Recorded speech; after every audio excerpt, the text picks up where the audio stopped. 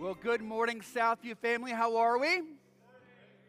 Excellent. Glad to have you with us here today. As everyone's starting to kind of come back in and settle in and find a place, we'll go ahead and get started. If you're a guest with us today, welcome. We're so glad that you're here. My name is Brad. I'm the pastor here at Southview, and it's great to have you worshiping with us today. I'd love if you are a guest, if you would be so kind as just to grab your phone right now and text the word CONNECT to our number on the screen, 910-424-1298. That just connects you with us. We can know who you are, how we can pray for you, so we can minister to you in the best way possible. If you're a guest, just please do that. Connect to 910-424-1298. And I have just a few quick announcements I want to throw your way as we begin worshiping together. As we go through this season, 2020 has been unique with COVID and all of the concerns that come with that. So just to let you know, things that we are doing, we're not passing the offering plates.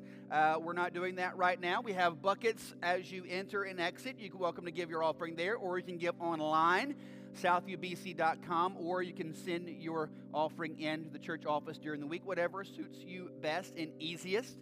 But we encourage you to give. Also, we encourage you just to be mindful of those around you, right? Be mindful of those. If needing to wear a mask or be socially distanced or watch the doors so you're not blocking as people come in, just be mindful of things like that as we just look out for one another and encourage one another in the Lord.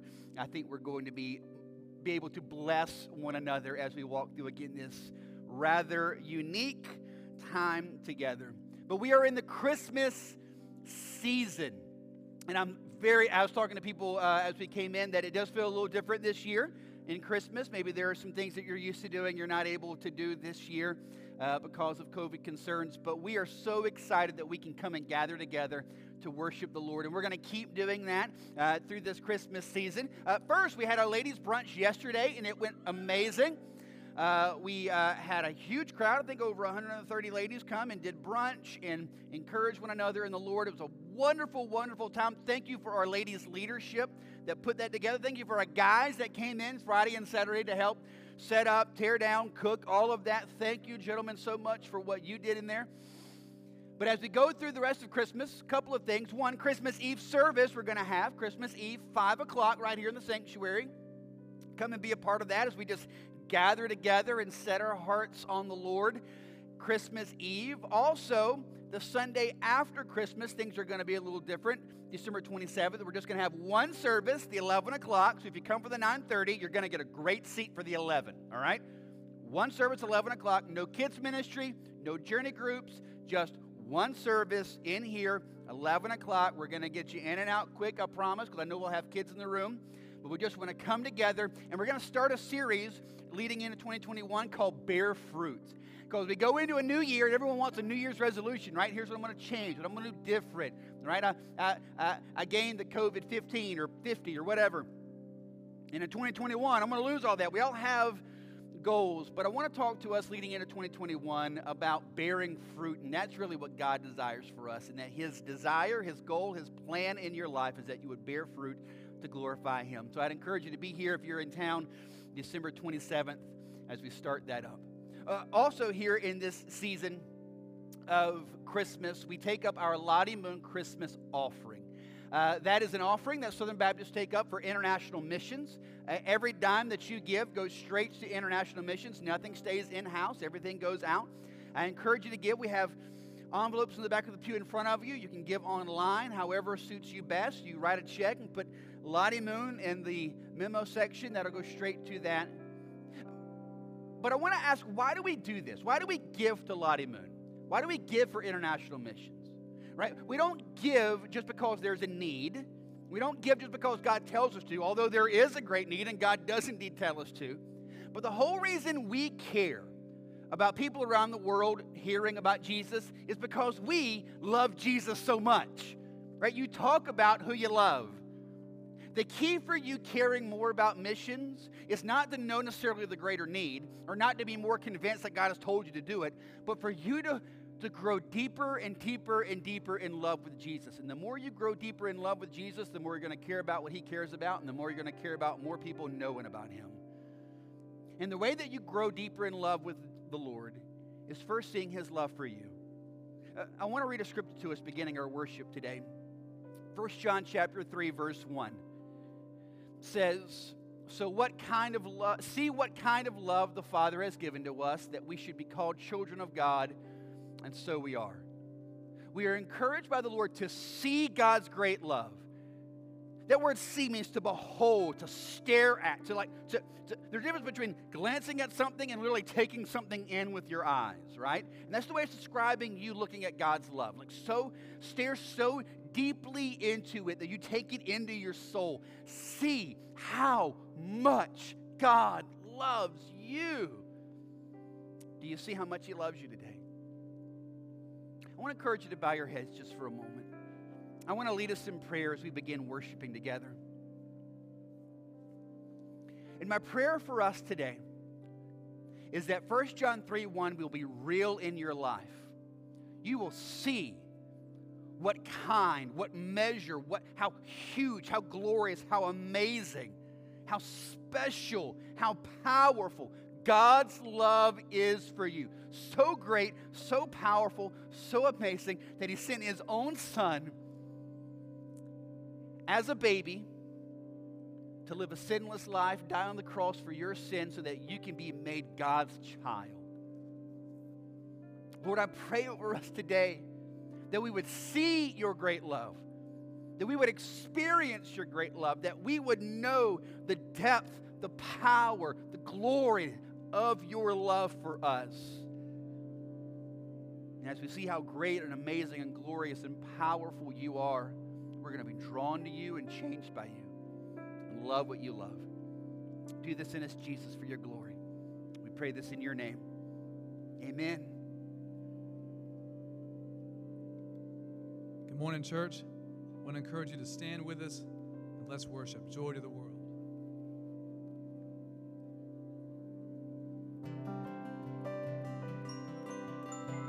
Let's sing.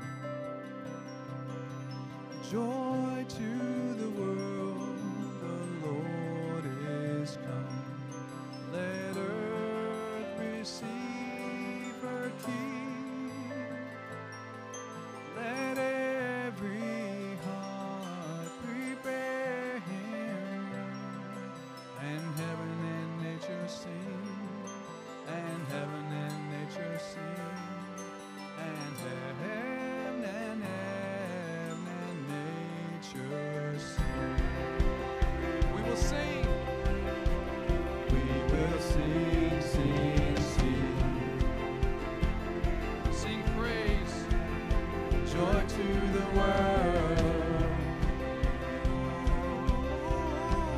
We will sing, sing, sing. He rules the world. Joy to the world, the Savior reigns. Let men their songs employ, while fields and floods, rocks, hills and plains repeat the sounding joy, repeat the sounding joy, repeat, repeat the sounding joy. We will sing, sing, sing. Yeah, joy to the world. We will sing, sing, sing.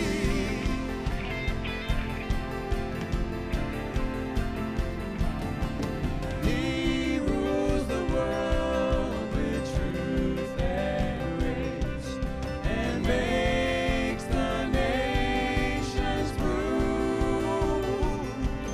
the glories of His righteousness, and wonders of His love, and wonders of His love, and wonders, wonders of His love.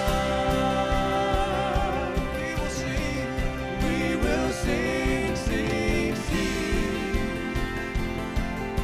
Yeah, joy to the world.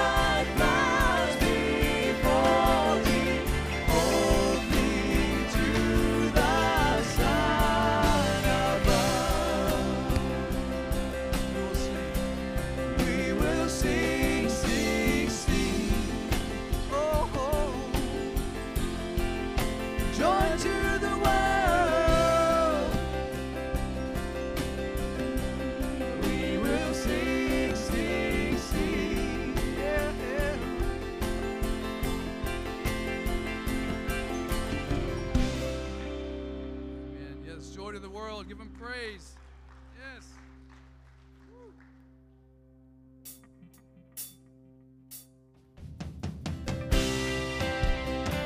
Why do we sing? Because Christ did not come to condemn, but to save. For all that would believe, he offers the free gift of salvation. Isn't that great? So we sing the gospel to ourselves today, church. We celebrate the work of Christ in our lives. He is our salvation. Let's sing.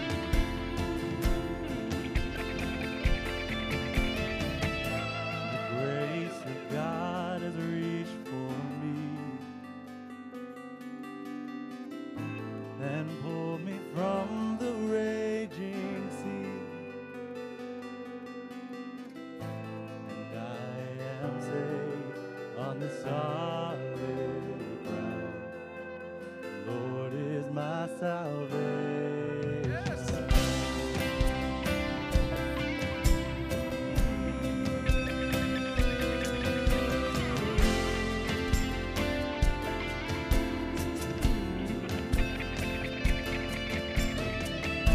I will not fear when darkness falls. His strength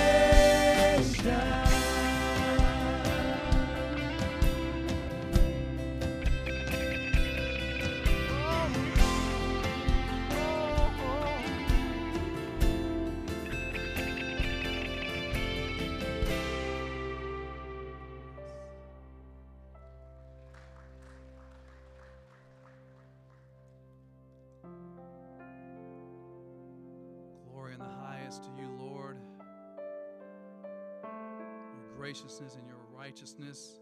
May it ever lead us and guide us. Move in this service today. Lead us as we worship you in Christ's name.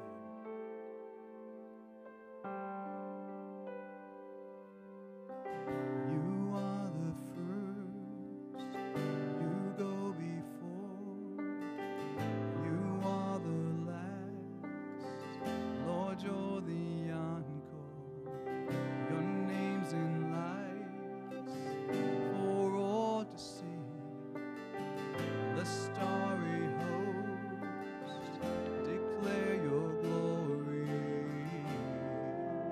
glory in the highest,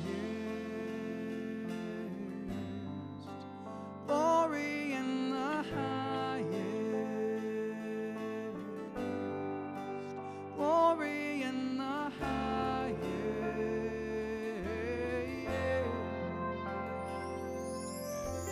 Apart from you, there is no God, light of the world, the bright and morning star.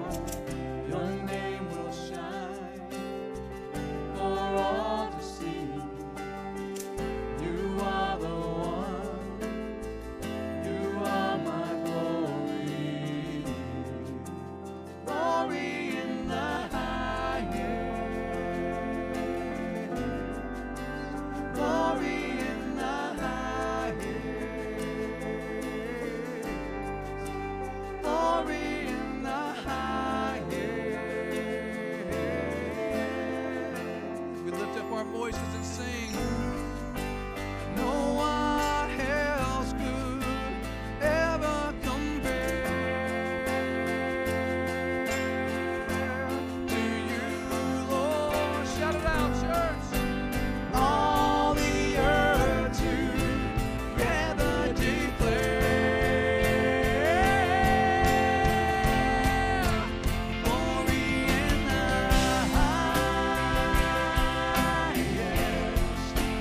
glory in the highest, glory in the highest.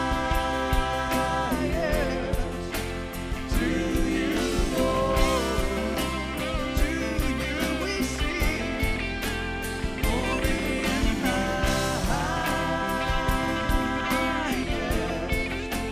glory in the highest, glory in the highest. To you, Lord. Sing that again, church. Glory. All the world sing your praise, the sun and moon, the stars and rain. Every nation will proclaim that you are God, you are great. Glory, glory, hallelujah. Glory, glory to you, Lord. Just our voices. Just our voices. Glory in the highest, glory in the highest, glory in the highest. To you, Lord. Sing that one more time together, church. Glory in the highest, glory in the highest, glory in the highest. To you, Lord, to you, Lord. Praise Jesus.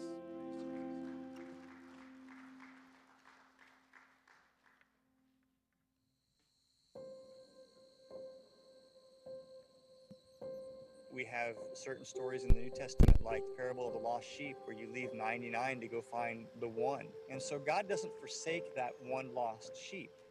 You have these small micro people groups where the gospel has not flowed yet because of geography, because of distance, because of cost, because of culture, because of racism. I really feel that these micro peoples are part of his heart to go after all the sheep, to go after that remnant. In the Amazon, you can go a day without seeing another living soul, which is kind of freaky. But a lot of the reason why you can't see people is because they're hidden. These are hidden peoples, small in population, widely dispersed. They have centuries of a bloody history where they've been exploited. They're animists, they believe in spirits. When you live that way, you tend to be dominated by fear. I see marginalized people, I see forgotten people, I see invisible people that are in desperate need of the gospel.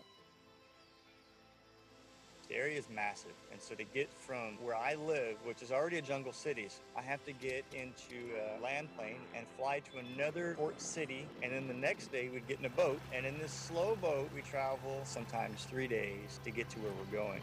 Because we're going into areas where the gospel's not, sometimes it just takes time. But recently we have noticed just God opening some doors. God has been working to send out missionaries, indigenous men and women, where there's no evangelical presence. A well-trained and called indigenous man will be much more effective.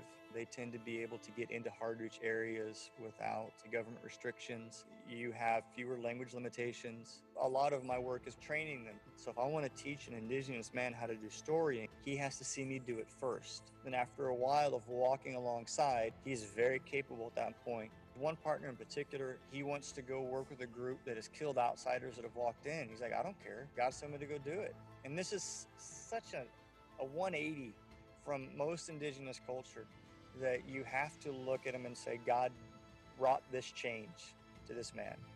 You see families coming to Christ. You do see village headmans getting permission to come in. It really confirms everything that we're out there to do, to go out and make disciples of all nations. When we have those things happen, we sit back and go, okay, this is what it's all about. They can go and they can teach others, and those people can teach others. I want to see this momentum like a wave through the jungle where I can say, look, I didn't see it happen. I wasn't there, but I know the gospel has reached these dark corners. When supporters of the Lottie Moon Christmas offering gives, it allows us to do things like buy an outboard motor that gets us upriver, to get equipment that we need to help us stay out there in the jungle. I've been supported by Lottie Moon. Y'all's generosity is a luxury that I never want to take for granted. So I want to say thank you for that. God is faithful in the hard times as he is in the good times, and our mandate doesn't change. These people groups in the jungle, you could be born, live, and die without ever hearing the name of our Savior. So someone has to go, because if we don't go, no one's going to go. If we don't train people to go, no one's going to go. It's worth it.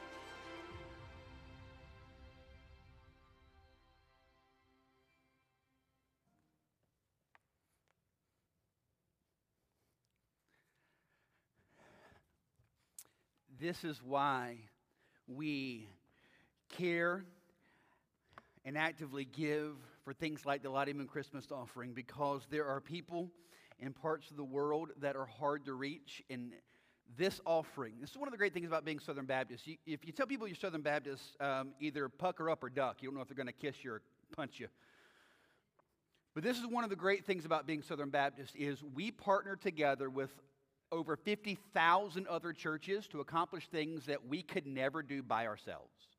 Like see the gospel go to the middle of the Amazon. And the fact that you're part of a Southern Baptist congregation gives you the opportunity to be a part of that. And so, as we're doing all December long, we're not only encouraging you to give, but we're taking time to pray. So I want to take just a second, I want to do that. And again, we're praying for two things. We're praying, one, for the people who need to be reached. We're going to pray today specifically for the small groups of what they call micro peoples, small groups of people in very hard to reach places of the Amazon that need to hear the gospel. We're going to pray for them. And then second thing, we're going to pray for us. Right? We're praying for us that God stirs in our hearts to be generous and give, that God stirs in our heart to be faithful in our prayers, and that God stirs us in our hearts to be willing to even go. The great thing is, over the last couple of weeks, I've already had people come up to me and say, man, God's kind of stirring in my heart about that. I don't know what to do about that. Well, let's keep praying. Let's keep praying and see what the Lord wants you to do with that. But I do want us to be faithful in our prayers, in our giving, and if God even wills our going. All right, so let's take a minute. Let's just bow our heads. I want to take a minute and I want to pray. And Lord, first we just do thank you for the dear, sweet souls that live in the dark recesses of places like the Amazon, places that probably no one in this room are ever going to see or go to. But people live there, and they're people who are created in your image and people for whom Jesus Christ died, and you care a lot about that. So I pray, God, that we will care a lot about that. So I pray, Lord, specifically for the small pockets of people within the Amazon that are isolated because of what they believe in their religious practices. They're afraid. They're afraid of outsiders. I pray, God, that the gospel will go. I pray, Lord, that you would, God, just allow hearts to be opened up to see and receive you, Jesus, as the Savior of their souls. I pray, God, that you would raise up believers there, indigenous people there in that area who would go and share, who would be willing to live boldly for their faith, to see you do a great and amazing work. I pray, God, that you would raise up missionaries to go, raise up men and women to give their lives to go, to see the gospel go to these very difficult places. And I pray, God, you'd be so kind as to do that here. I pray, God, for us, that you would embolden us in our prayers, that we would pray fervently and faithfully for the gospel to go to the ends of the earth. We would make that just a regular part of our daily prayer life. We're just praying for the unreached peoples. I pray, God, that you would, God, just draw us to be generous in our giving, that we would give perhaps in this offering we've never given before, or that we would give like we never have before, God, because we just want to see your gospel proclaimed. And God, if you'd be so kind, I pray, God, you would raise people up in this very room to either go short term, a week, 10 days, 2 weeks, or even, Lord, to give their lives to it, to say, I want to spend this next chapter of my life seeing the gospel go to unreached people. God, I pray you would raise them up out of this room right here. And I pray, Jesus, that you'll do this, and I trust that you will. In your name, amen. All right. Hey, real quick before we jump into our message today, I want to introduce a good friend of mine, Sam Tart. He is the chairman for our discipleship pastor search team. And coming on behalf of that team, he has an announcement for us. So Sam, come on up.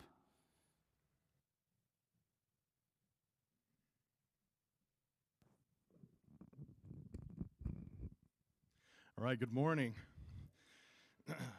So on September the 27th, we as the church voted to update the job description for the discipleship pastor position.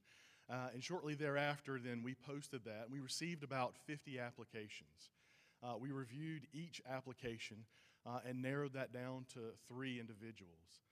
Those 3 individuals were then sent additional documentation, and based on their responses, we invited one individual in for a face-to-face interview. And so then with a unanimous decision by the search committee based on our review and the leading of the Holy Spirit, then along with a unanimous approval by the executive committee, we recommend Steve Aldi as the new discipleship pastor. This would be a lateral move from Steve's current position. Steve's information will be available at the Welcome Center here in the next couple of weeks. And then on January the 10th, immediately after the 11 o'clock service, we'll plan on coming together for a business meeting to ask any questions and then to vote on the recommendation. All right, thank you. All right, so that's going to be January 10th. So Steve currently serves as our children's family pastor, and he started helping out with our journey groups, our adult discipleship, really a couple of years ago when the need arose. He started kind of helping out there until we can fill that position.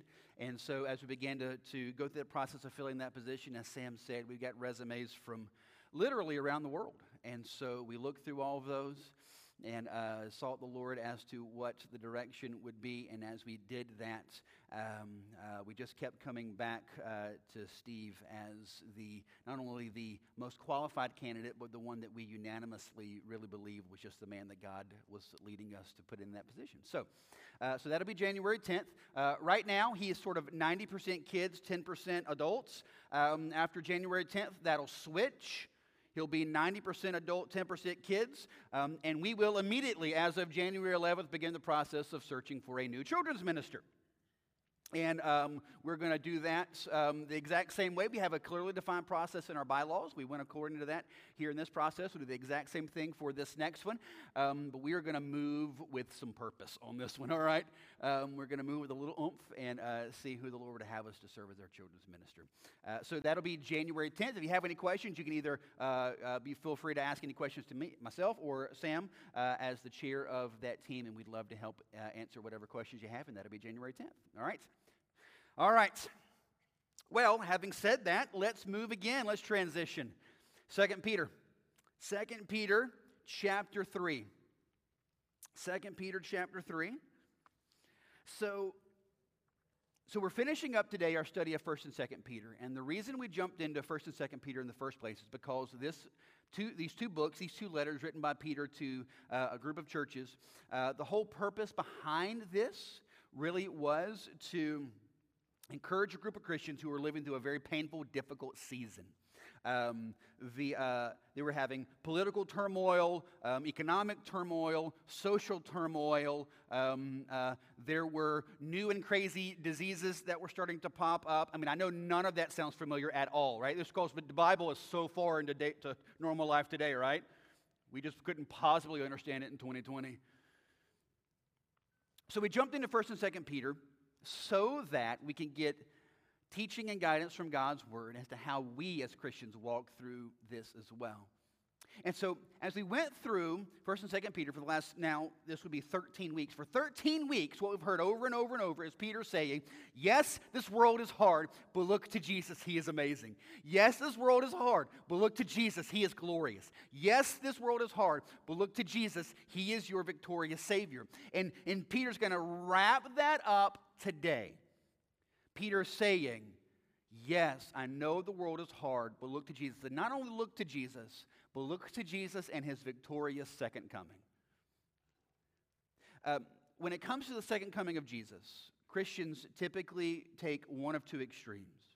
Sometimes when it comes to the second coming of Jesus, Christians get really, really, really obsessed with it. You know this guy? I mean, he's got charts and graphs, right? He thinks Anthony Fauci's the Antichrist because he wants us to get a shot, right? I mean, everything, right? You're all in. The fact that you didn't giggle at that makes me nervous for you. But anyway. So some are just, whoa, they're really extreme. Everything's about this. And then there are some on the other side, Christians, that quite honestly don't think anything about it. The fact that Jesus is going to return doesn't enter their thoughts or affect their life or change how they live or do or anything at all. And what I want us to see is I think both of the extremes should be rejected, and there's a truth in the middle. The truth is this: Jesus is going to return. That is a massive, huge building block of the Christian faith. That Jesus, our God and Savior, physically, literally came to earth as a baby, then physically, literally lived a sinless life, physically, literally died on the cross for your sin, physically, literally rose back from the grave, physically, literally ascended up into heaven, and will one day physically, literally return back to be victorious king and claim His people. That is a huge building block of the Christian faith. And what we're going to see today is Peter is ending, and not only is Peter ending this letter, Peter is ending his life. Peter's about to die, all right? His time has come. His expiration date is drawing near. And he is literally penning what he believes is going to be his last words to the church. And as Peter is about to have his time on earth end, he believes the most important thing he can impart to us is the fact that Jesus is coming back. And that has ramifications for you and I. And it would behoove us to let that do something in our lives. So 2 Peter chapter 3, we're going to pick it up in verse 1. Here's what we're going to see. There are several truths of Jesus coming back that are going to be significant for us. Big idea number one is this. Remember. We're going to hear this over and over and over, to remember the promises of Scripture and stir up others to remember them as well. Verse 1.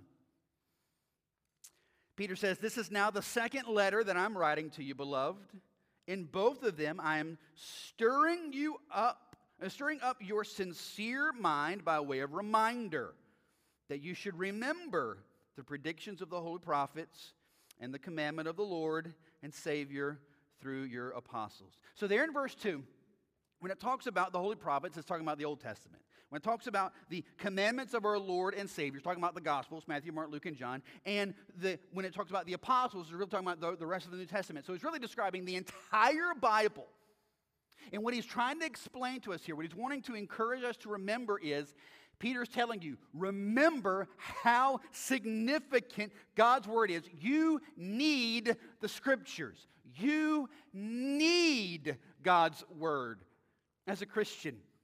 He's calling you, brothers and sisters, to read, study, memorize, soak in, live out God's Word. Man does not live by bread alone, but every word that comes from the mouth of God. This world is dark, and it's only to get darker, and the only hope you have to cling to God's promises is His Word. Show me someone who lives a powerful life of faith in the promises of God, and I'll guarantee you it's someone who has drank deeply from God's Word. Show me someone who struggles to live by faith in the promises of God, and probably it's someone who has not done so. Specifically, he's encouraging us here to remember the promises that deal specifically with Jesus. Right? Jesus is the one who lived the sinless life for you because He knew you never could. Jesus is the one who died in your place to take away your sin because He knew that you could not do anything about that. Jesus is the one who physically rose from the grave to live out new life and to give you new life because He knew you could never change your life on your own. And Jesus is the one who's going to victoriously come back again. And so we spend the rest of our lives looking forward to the day where we get to spend all of eternity with Jesus. He's encouraging you here to remember the prophecies, the predictions, the promises pointing you to your glorious life in Jesus Christ. And not only are you to remember, but it says here that you're to stir up others. He talks about that in verse 1. It says, "Now the second letter I'm writing to you, beloved, in both of them I am stirring up your sincere mind by way of reminder." Not only are we to remember the promises of God, but like Peter, we are to stir up others as well. Why do we do that? Here's why. You and I, me included, you as well, every one of us in this room, we have a temptation to forget. We have a temptation to forget the promises of God. We have a temptation to forget the glory of God. There's an inclination in us to turn to the things of this world to satisfy us rather than turn to Christ to satisfy us. And our need is to have brothers and sisters around us who will stir each other up to remember. This is why the author of Hebrews said, do not neglect the gathering together. Don't forget to do this. Why? Because we stir up one another to love and good deeds. Do you stir up someone? Do you allow someone to stir you? One of the most practical ways that we do this here as a body is through what we call our journey groups or our small group ministry here. Are you a part of one? We can also call them not only our journey groups, but our stir groups, right? They're the place you go to get stirred and to stir someone else. Are you in situations and circumstances where you can stir up someone to remember the promises of God and allow them to stir you up as well? Without it, so we have coffee out front. So I don't know if you realize this, but we switched to smaller cups. We did that for a reason, because you drink all the coffee super fast. But I know what some of you have done. I know what you have done. You bring your giant gallon Yeti thing from home, right? You just fill that sucker up to...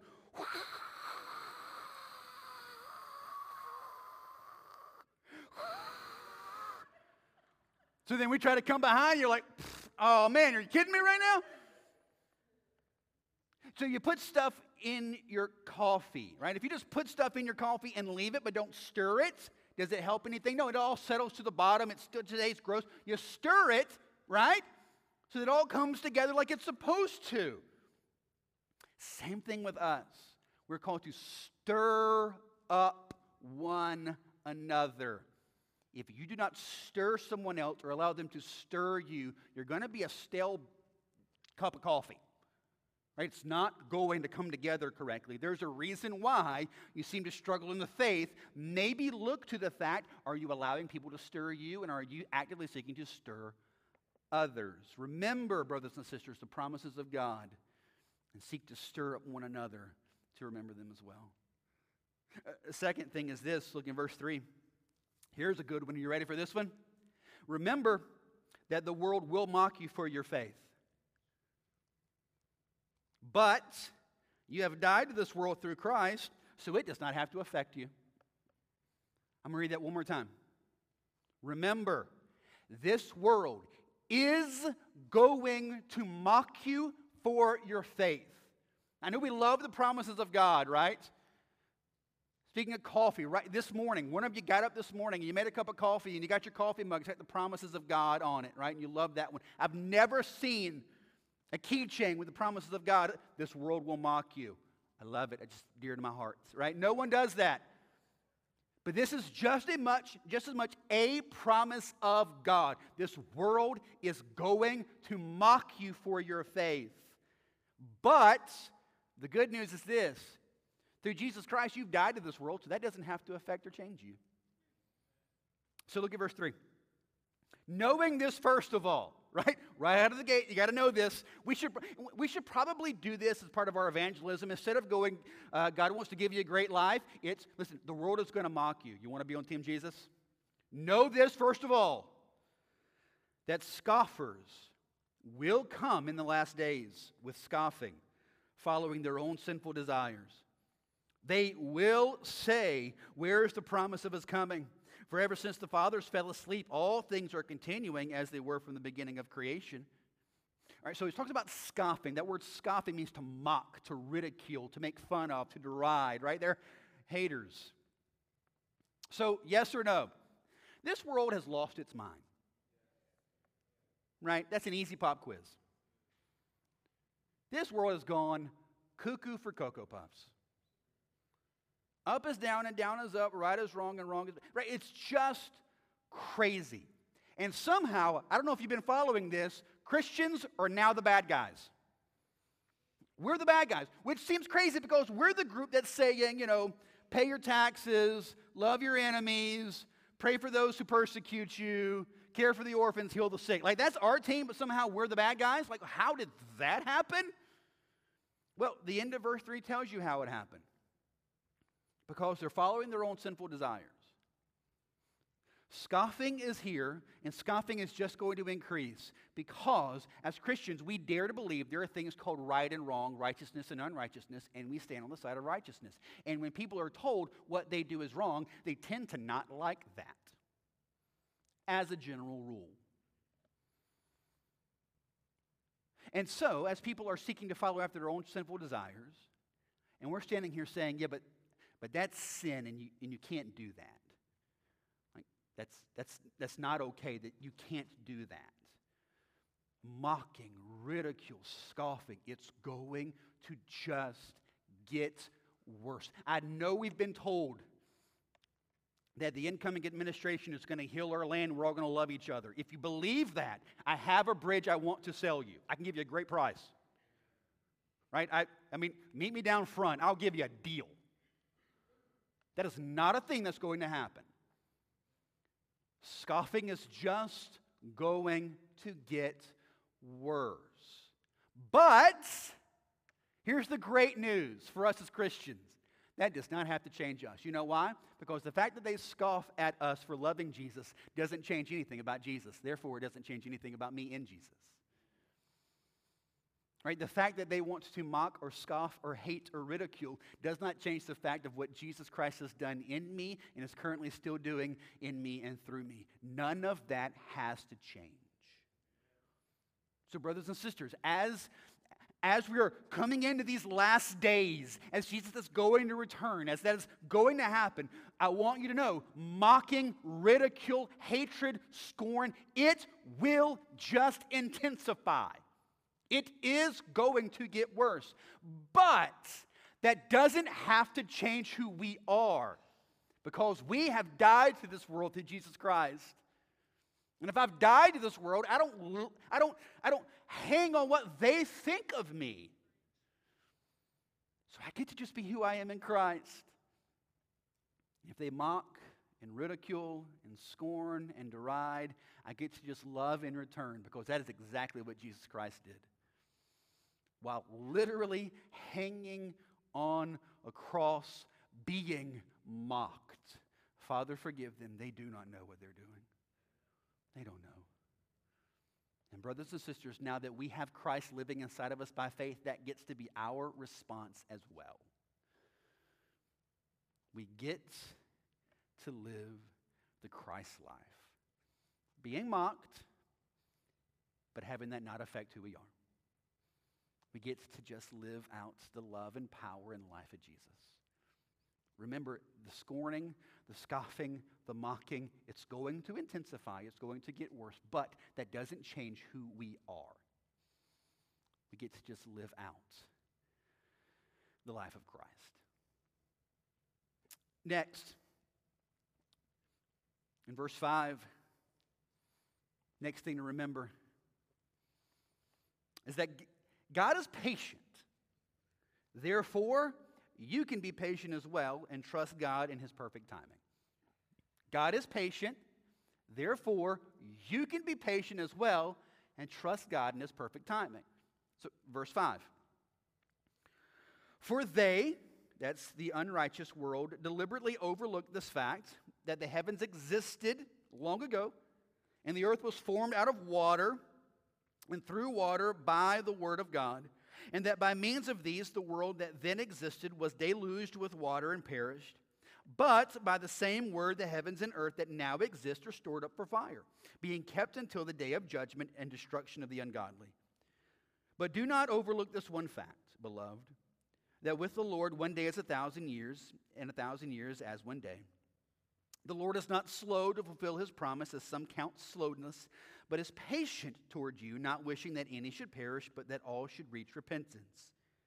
But the day of the Lord will come like a thief, and then the heavens will pass away with a roar, and the heavenly bodies will be burned up and dissolved, and the earth and the works that are done on it will be exposed. So I want you to draw your attention to verse 5 and verse 8. All right, so there's a word that's in verse 5 and in verse 8 that I think is significant. It's the word overlook. All right? Overlook. So to overlook means to miss something as if it was hidden.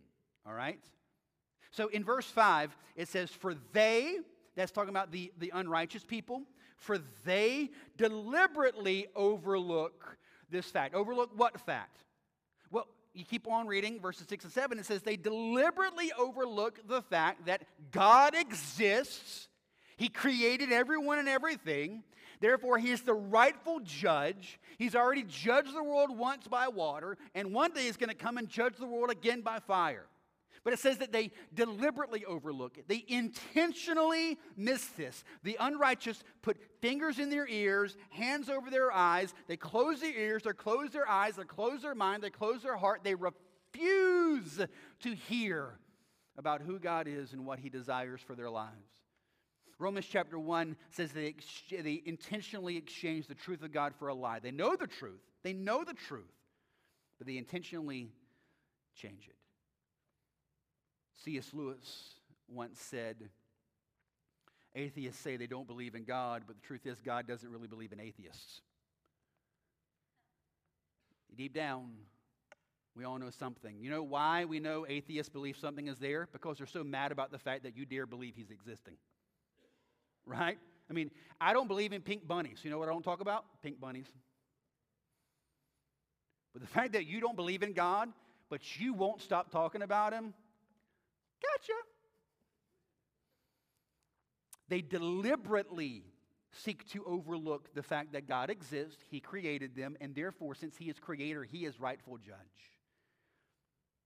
But then in verse 8, it throws out a different overlook. Verse 8 says, but you, that's the righteous Christians, do not overlook this one. In fact, so the unrighteous intentionally overlook the fact that God exists, seeking to live out their own lives in their own ways. And the reason they overlook God, the reason they intentionally, deliberately do that is because they want to be their own God.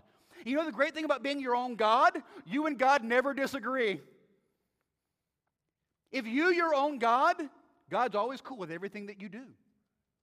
He's never there to say that's not good. They intentionally overlook so that they can be their own God. And that's just going to increase and increase and increase and increase. But we as Christians, we're told, verse 8, you, however, do not overlook this one fact. What? Verse 8 and 9 tells us that God is patient. Don't overlook this fact that God is patient. A day is like 1,000 years, 1,000 years is like a day. God's not slow, but He's patient. Slow seems to imply an inability to go faster, right? If you're slow, like I run. I'm not a runner, I run. The two are very different, right? Runners, like they're into it, right? I run. I'm 6'2", 225 pounds. I look like a tree lumbering down the road. I'm just trying not to pass out. I'm slow. And by slow, I mean I do not possess the ability to go any faster. Like it cannot happen. But it says God's not slow. It's not that He can't go faster. He's patient. Totally different, right? Patience implies, oh, no. He could go much, much faster. This thing could be done now. But He's patient. Patience implies mercy, grace, love, concern. He's being patient. Why? Because He desires none to perish, but that all could come to repentance. God is patient. He responds patiently. Therefore, we as Christians are to respond patiently as well. That means we don't shoot back, we don't retort, we don't post on Facebook, we don't do those things. We respond patiently because God has been patient to us. However, we also see that while God is patient, verse 10, patience does not mean forever. Verse 10, but the day of the Lord will come like a thief. In other words, you're not going to know that it's coming.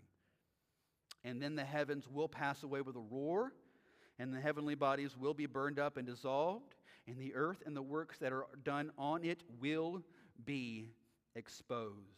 Brothers and sisters, the point is this. As we draw closer to the return of Christ, we have to remember that God is patient. However, that patience is not going to last forever. Judgment is coming. Judgment is coming. And so now that means two things for us. Number one, for us as followers of Christ, that means this. Since we know that judgment is coming, how does that affect the way that we live? Who are we praying for to come to faith in Jesus? Who are we sharing the gospel with? How are we seeking to use our resources and see people in the middle of the Amazon come to faith in Jesus? Yes, God is patient, desiring that none would die, but all would come to repentance. But that patience does eventually run out. What are we doing in the meantime? And second, that would mean this. For those of you here today who do not know Christ as your Savior, I want to encourage you. God has been abundantly patient with you, and He has been patient with you for a very particular reason, because He desires you to repent and turn to Him. Do it. Right now. Do it. Right here at this moment. Right now, profess in your heart, Jesus, I know that you are God. I know that you came and you died and you rose again, that I could be forgiven and set free. Make me a Christian, make me new. Right now, here, right now, this second, today, right here, sitting there. Do it. And as you do, I want to encourage you, come tell us, let us know. We want to pray for you and encourage you and help you and disciple you. God is patient because He wants you to repent. That patience does not last forever. There is a day of judgment. See that God desires to save you and turn to Him. Next thing I want us to remember, verse 11. Remember that this world is going to burn up. Therefore, the only thing that matters is your pursuit of God's kingdom. This world is going to burn up. Verse 11, since all these things are thus to be dissolved, what sort of people ought you to be in the lives of holiness and godliness, waiting for and hastening the coming of the day of God, because of which the heavens will be set on fire and dissolved, and the heavenly bodies will melt as they burn. This world is going to burn, and everything in it will be dissolved. This building will be nothing but kindling. It will burn. Any other building we ever put on this property, we do all the fire codes, but you know what? God doesn't care. It's going to burn. Everything will. The only thing that lasts into eternity is people. So, the one thing that should matter to us is people. It says there in verse 11, since we know this is true, what sort of people ought you to be in lives of holiness and godliness? The only thing that matters is who Jesus is to you personally, and how he is changing you personally, and what you are seeking to do to see him change and impact and save others personally. The only thing that goes into eternity is people. What are we doing to see God glorified through people being saved? Verse 13, it keeps on going.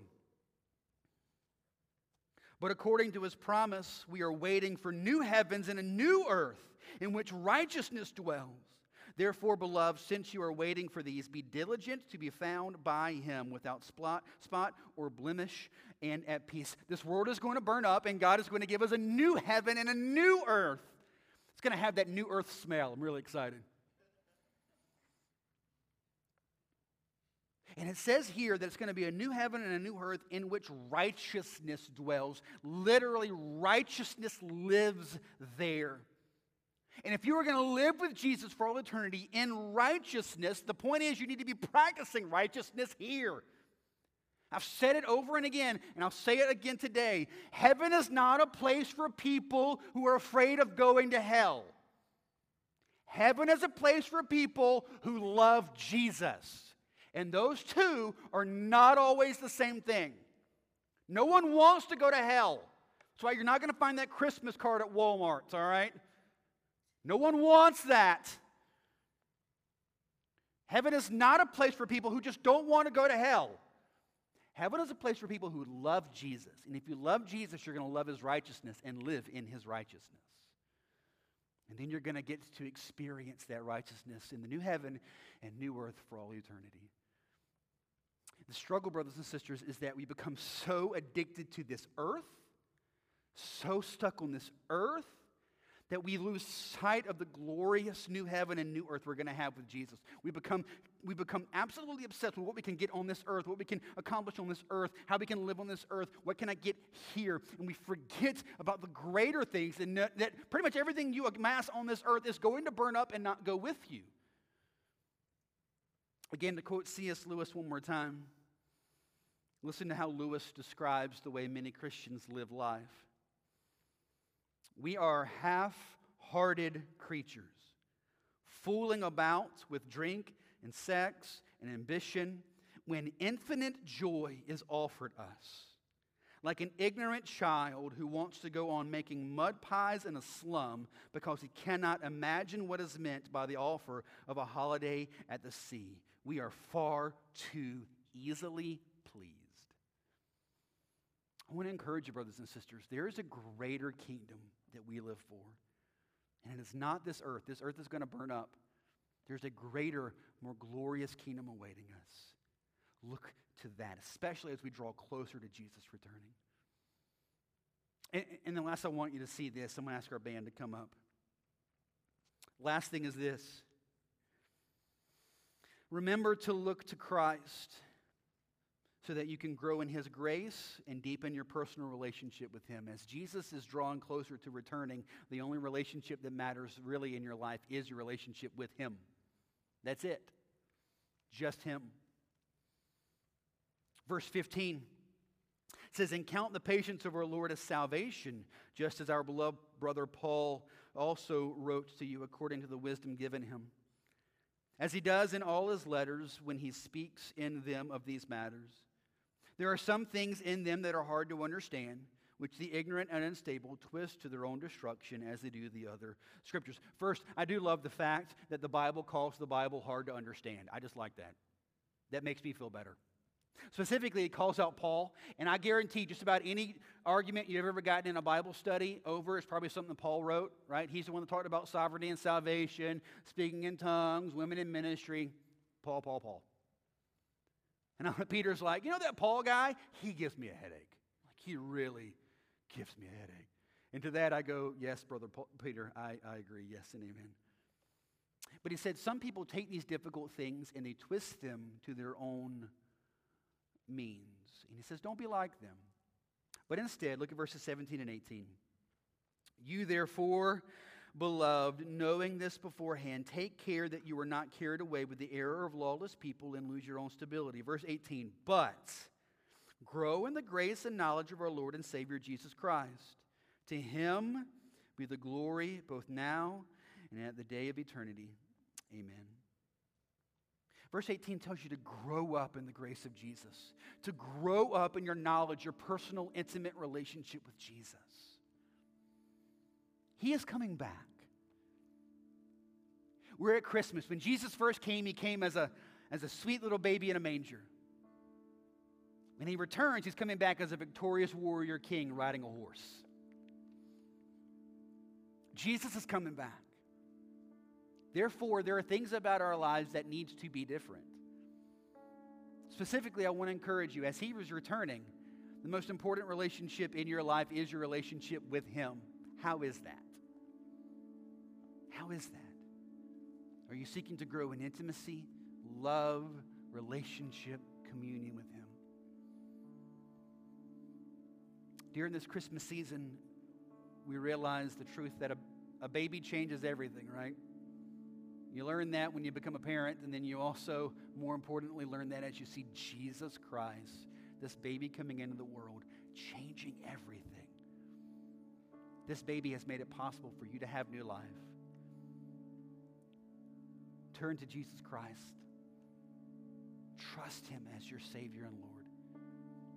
Let him make you new. Our band is going to sing, and we're not going to ask you to stand and sing with them. We want you instead just to take some time to reflect. You can come up front and pray. You can pray right where you are. If you need someone to pray with you, my wife and I will be up front. We'd be more than happy to do that, or you can grab someone else here in the room that'd be more than happy to pray with you. But let's take some time this morning as we finish out today, just celebrating Jesus Christ and setting our hearts on who he is as our great, glorious, amazing God and Savior. Let's pray.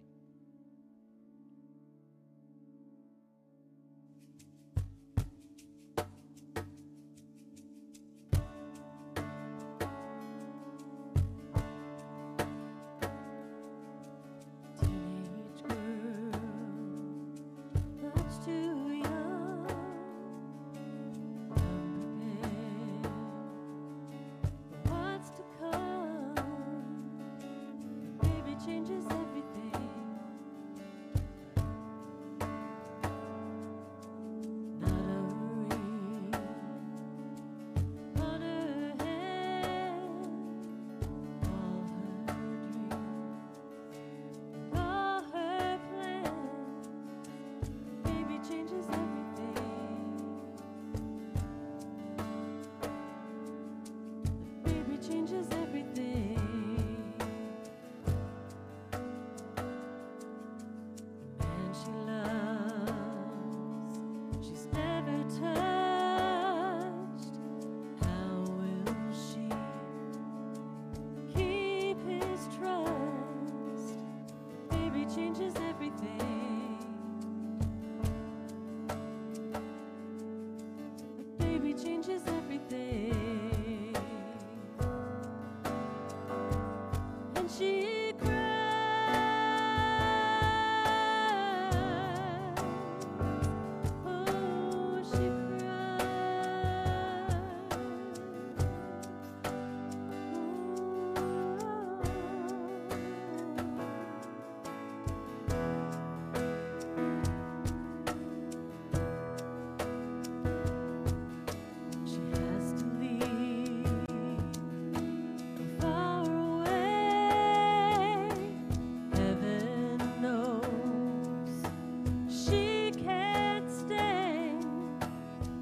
baby changes everything.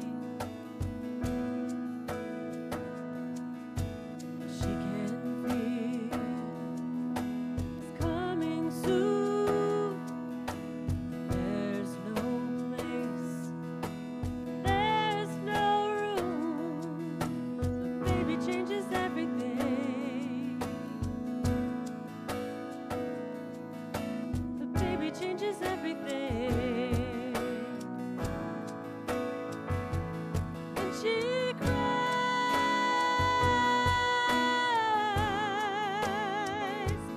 And she cries.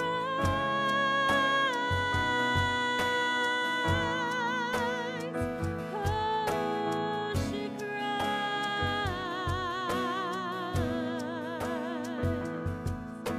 Shepherds all gather round up above.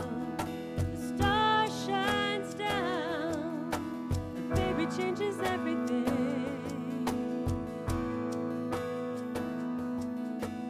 Choir of angels sing glory to newborn King. The baby changes everything. The baby changes everything. Everything. Everything. Everything. Hallelujah.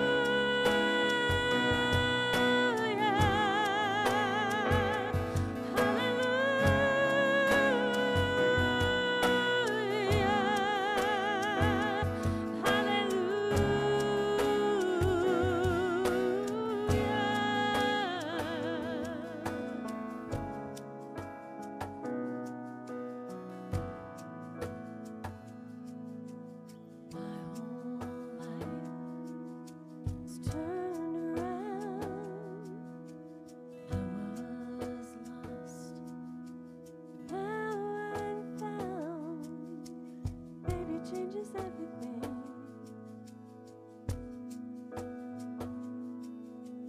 Baby changes everything.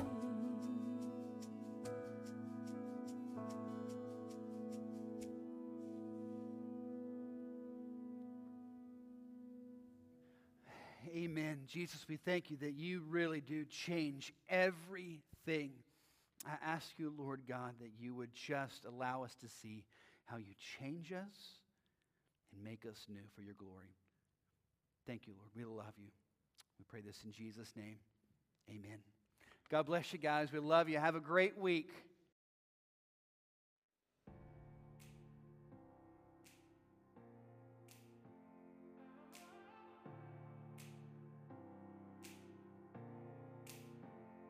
I've had good days, I've had bad days, tasted victory and defeat. I've had problems big as planets, turn to pebbles when you speak. I've had nothing to my name, never